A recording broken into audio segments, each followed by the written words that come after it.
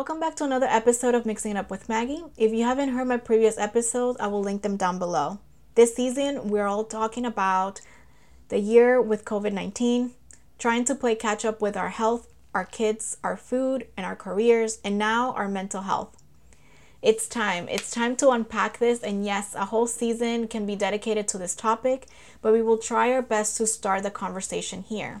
A year ago, during the month of March, NYC stopped, and with it, our local stores, our schools, even our doctor's offices. Due to this, people did not have that much access to their friends, families, social and support groups. That human contact, not even email, phone calls, or Zoom, or even social media DMs can replace. We humans are frankly idiots, but we are resilient, and we found ways to cope with our virtual therapy and our group meetings.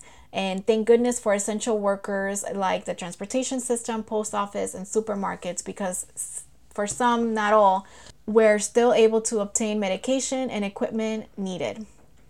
But it's not enough. For those coping with an existing mental health issue like chronic anxiety, it's been harder to catch up. And for those who have adapted to the isolation, working from home, not even seeing families or friends, not even celebrating or grieving, as we all have been doing before, have ignited and are worsened symptoms like social anxiety, depression, and many others. To talk more about this, I have with me Joselina Castillo. So Joselina, why don't you introduce yourself? It's your first time on the podcast. Tell us a little bit about what you do before we begin talking about mental health. Hi, Maggie. Thank you so much for inviting me in to talk about mental health. My name is Joselina Castillo, and I am a licensed social worker. And I really like to think in when you're talking about wellness, I really like to think in helping the person come to themselves and recenter themselves and regroup themselves, whether that's from past trauma, recent trauma, or the anxieties of everyday life. And so my current position is I am a crisis clinician over at Integrity House in the heart of Newark, where I work in a residential and outpatient recovery center. Well, first of all, thank you so much for what you're doing. It is essential workers like yourself that are really needed, and I think that we've seen so many different things come up from like the mental health community during this unprecedented crisis. So I want to talk a little bit about what have been your work like as a mental health professional and as a social worker. I feel like a lot of people, I have family and friends that are saying, at the very beginning of this, they couldn't even find their medication. They couldn't even obtain their services that they needed. So I understand that things have been improving due to Zoom and other ways of communicating. So what's it been like for social workers and mental health professionals during this pandemic? It has been surreal. I think that in the same way that it's been for, each and every one of us, I think that our profession has been really difficult, because I like to think that if you're a social worker or you're in mental health, it's because you're passionate about what you do. And it's because you're passionate about the well-being of your client. And so it's been very difficult to not be there for someone that really needs you there. And sometimes do not touch the person. Man, no, sometimes my client needs a hug. Sometimes my client needs a high five. Sometimes my client needs me to escort them to the bus stop, And so that human connection that we all crave, it wasn't there for so long. And it's very much affected a lot of people. And it's affected specifically the realm that I'm in, which is substance use. A lot of the clients that I have, their story is, I relapsed during COVID. And have you found that technology in the digital space, meaning Zoom, phone calls, text messaging, FaceTime, has helped, or has it still, lack that human connection? I think on one aspect, technology totally helps because, like we say in Spanish, por lo menos, like at least we have this, which is great. However, some people need human connection. Some people and by that, I mean, they will relapse. They will lie to you. They will, and by that, I don't even mean that they'll lie to you. Oh, you're lying to me. No, their mental health is dwindling and you don't even know that they're suicidal, and they're not going to tell you about it because they don't have to see you face to face. Like, you know, the amount, like my title is a crisis clinician. The amount of crises that we've had isn't, it's a lot. It's surmountable. Yeah, I don't know if you have seen this, but in the past maybe 2 or 3 months, I've noticed in the news there, here in New York City, there's been so many people that push other people off the train rail, and the news, like the media, has what they say is it's because of mental health. They don't say anything about anything else. They just say, oh, they're suffering from a mental health. They don't have their pills. They don't have their medication, and that's why they're acting that way, which sometimes I feel that maybe mental health is put in, I guess, a huge label for anything. Somebody's acting not according to society. They're having a mental health crisis. They're not doing what they're supposed to do. And I know that there's a lot of, we can talk about this in a completely different episode when it comes to like police and other services and how they deal with somebody who is actually having a mental health crisis. But do you think that that label is rightfully so? Like anytime that you see someone in the media, particularly when people say, somebody's acting strange or whatnot, or not according to society, they automatically say this person, needs therapy right away. They put into this label. Oh man. How can I start answering this one? The human person consists of two things, your mind and your body. And I am not me without my mind. Therefore, everyone has mental health. Whether it's a good mental health or a bad mental health, we all have it. And so, yes, your days do fluctuate according to person and environment. How are you doing in your family dynamic? If you have a really complicated household, you're 5 people in a 2-bedroom apartment, it's going to get crazy and it's going to affect you. Is it going to make you push someone off the train and then you get to blame it for it? I'm not quite sure. Is there a correlation? Yes. Is there a causation? Perhaps not. And so I think that it is a term that is coined a little too often as a get out of jail free card. Oh, I don't have my meds. No, you're just disrespectful. That's what it is. I have someone very close to me, my little brother is, he's getting like additional services at school. He's like in special ed, and he was misbehaving in school on virtual learning. And I'm a clinician. And so I was talking to the clinician. We were all on a Zoom call. And it was really interesting because after everyone got off the call, I got on the phone with her and I was like, my brother just needs an ass whooping. Like there's a mental health and then there is, discipline. Then there's other things. I'm not saying that half of society needs an ass whooping, but I am saying that to some extent and to some degree, what we really need are other areas of our life that are being affected. So yes, perhaps it is, psychopharmacology. Perhaps it is your medication that needs to be adjusted. Perhaps it is, your mental health, that you're having a really off day. But perhaps it is that you haven't prayed in 2 weeks and it's affecting your mental health. Perhaps it is that you're having a really bad diet and now it's affecting your mental health. Perhaps it is that you haven't soaked in any vitamin D, So there is a lot that affects our mental health, and we just tend to toss the term as a causation when it's just a correlation. Definitely. And I'm going to challenge you to define another term, actually, because 2020 had this huge hashtag of self-care. It was all about self-care, self-love, and self-care, and this and that. And I want to say I'm really bad at it.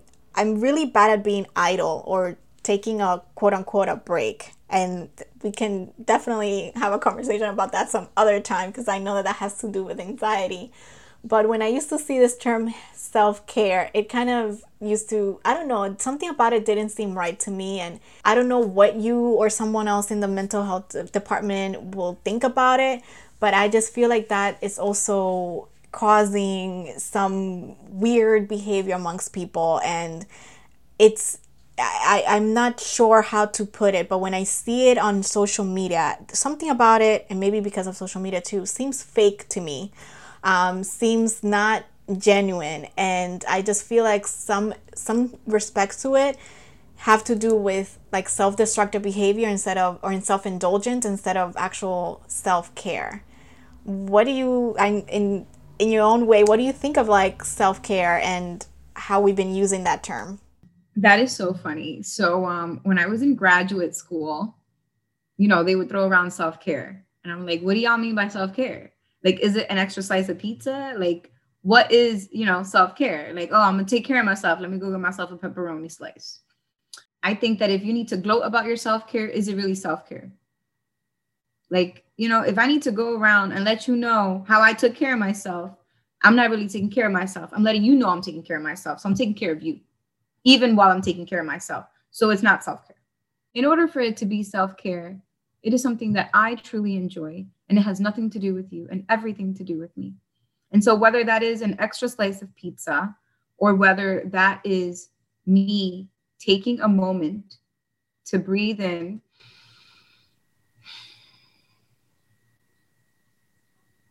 and hearing the birds in the background, you didn't even know I took care of myself in that 1 second, you know? I think it's a both a good and a bad thing. I think that it's very good that as a society we're seeing how our mental health is extremely affected if you don't take care of yourself. But I think that there needs to be a conversation about what does taking care of yourself look like. Definitely. I actually, the first time I ever heard something similar to that was when I was in school. We were like, oh, yeah, like somebody, so and so missed school. Oh, what's wrong with her? Oh, she's having a mental health day. She's taking a mental health day. So that's how I associate it. But speaking of social media, because this was a huge hashtag, but speaking of social media, and I talked about this in a previous episode, dealing with mental health and social media. Social media is a double-edged sword. I spoke about this topic last season, right at the beginning of this. It was easier to disconnect when we thought that this was like a 2 week thing. But this is taking on a longer period of time, and we are adapting and adopting the virtual realm of everything. What do you think will happen in the future when it comes to interaction, communication, and relationships? I understand that we can have an entire episode on this question. So I don't mind if you don't answer thoroughly. But I think that having everything virtual, especially for somebody like me that craves physical contact with people, it's hard. I'm not the type of person to comment on people's post every day. And it's something about it seems weird and off to me. And I'm also single, and there's been so many commercials that pop up every single day of like how to find love in this virtual era, and I'm just not about it. So I don't know if it means that we're just completely moving towards virtual, or I don't know if you see if maybe by the time we start going out, like I went out not that long ago, and I find it just a little awkward. Like there's like an awkwardness that happens when we start reshifting back into open areas and going out with friends and maybe having dates. So I don't know, how do you see our communications and relationships being affected by being away from each other?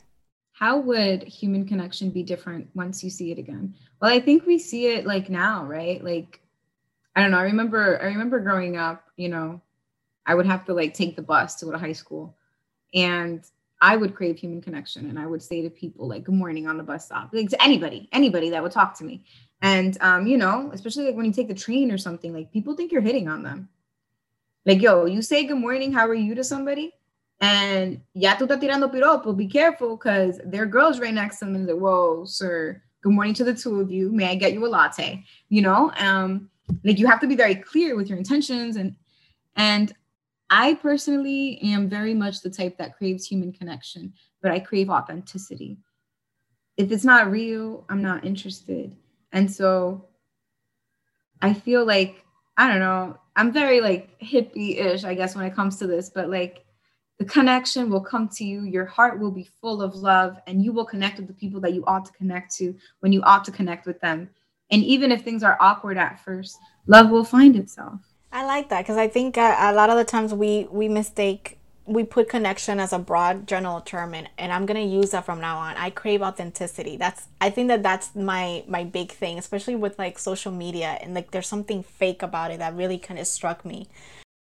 And one of my last questions here is, I see ads all the time on Instagram, other social media platform, and on television of these virtual spaces for therapy, like Talk Therapy, Talkspace.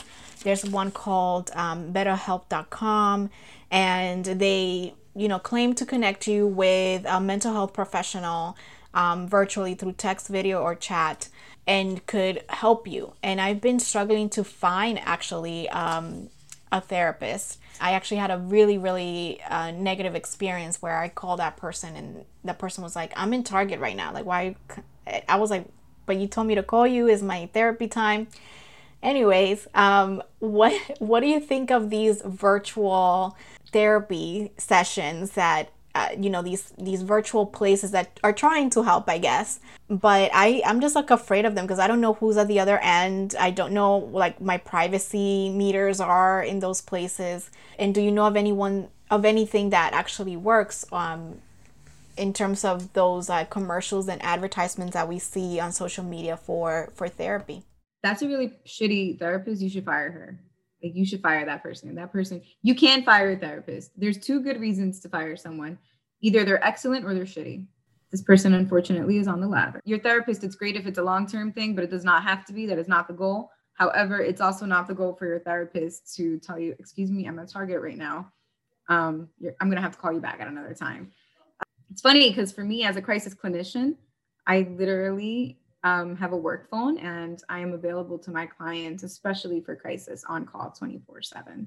Will I pick up at 2 a.m.? Probably not. But if you call me 3 times, I might. I found my personal therapist during COVID, and I see her virtually, and I love it. She is phenomenal. And it's just great. Confidentiality is not breached. I know that she is in her office. And about Talkspaces, I'm not very familiar with like what that is in terms of like, is it like a chat room? Is it like me and my therapist? But I do know that there are hotlines, especially in New York City. And I've gotten an amazing assessment. They did a phenomenal job. I was actually extremely impressed with how thorough and how phenomenal the person on the other end was. For someone who sees the need of mental health professionals in this time, particularly because of COVID, what are some ways that people that are interested in this field can get involved? Obviously, you have your master's. For somebody who's just starting out, what is a good advice for them? Most of my life, I thought I wanted to be a lawyer, and I got into law school. I was headed in that direction. And then I went on an Eat, Pray, Love journey to Mexico City. I booked a flight by myself, and I went to go spend a week in Mexico City. I know nobody there. I had no itinerary. It was literally just me and Mexico. And I was like, okay, I'm going to figure out my career by the end of this trip. I don't know how, but I know I will. And I did. And here I am. I'm a social worker. When I went on this trip, my intention was to figure out if I was going to accept law school or pursue graduate school for social work. It was Wednesday night. They have a rooftop bar here. So I go up to the rooftop bar, order a drink, and some girl comes up to me. And she's like so cute and quirky. And she's like, hi, my name is, I don't know. And she's like, we're a group of social workers from all over the world talking about how great social work is. Do you want to join us? And I was like, you've got to be kidding me. Is this really how this works? And so here I am as a social worker now, 3 years later. So I do believe that like what you're passionate about was put in your heart for a reason, whether that's to be a social worker, a therapist. If you're struggling with addiction, there's people that I know and love that are in recovery, whether they're struggling with mental health or whether they're struggling themselves with addiction. And they're like, shit, I would love to be a therapist, but I'm crazy myself. How am I going to help someone? Well, we're all crazy. Okay. We all have mental health. I don't like the term crazy because it's stigmatized in and of itself, but we all have our own wounds, but our wounds heal each other. And so find what you're passionate about and be zealous in that direction. I love that. I don't want to take that much of your time. So I want to know if you have any final words for somebody who is listening to us, who is struggling, who's maybe thinking of going to therapy, who thinks that they have it all under control, like somebody that I know. I'm just gonna point in the direction of myself, but what do you think it's the best way for someone to maybe like find help, or what is your final thoughts on mental health and during COVID, because things have changed. I tried my best to find it through my primary care physician, and it didn't work. Do you have any advice in terms of that, or any final thoughts on, if somebody is struggling, what can they do to better themselves, at least to take the first step? Yeah, I think it's great that you want to kind of end on this note. I personally was looking for a therapist during COVID, so I know the struggle firsthand. And I called my insurance company, and I went through my insurance company, and I asked for a list of clinicians that would take my insurance. That was one thing. And then I would see their credentials, right? So you could read the credentials online. I would read up on what they have expertise in, and I would see if that kind of lines up with what my area of need is, or what my life experiences are, Additionally, what I also did is, a lot of therapists work with sliding scale. So if you want therapy with someone and you're like, yo, like you charge the insurance $125 an hour, like the reality is I cannot pay you $125 an hour. I could probably pay you $20.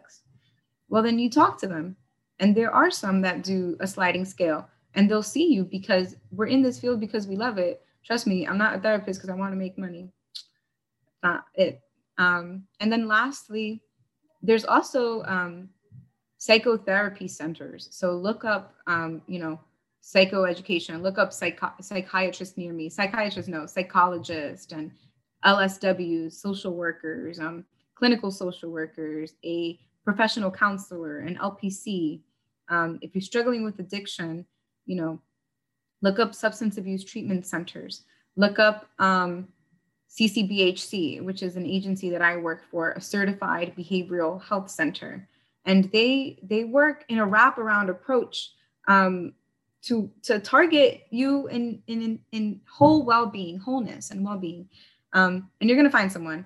And it has come across where the first time I saw a therapist, I was like, wow, I really don't like this vibe. And so you're like, thank you very much for your time. And you never see them again.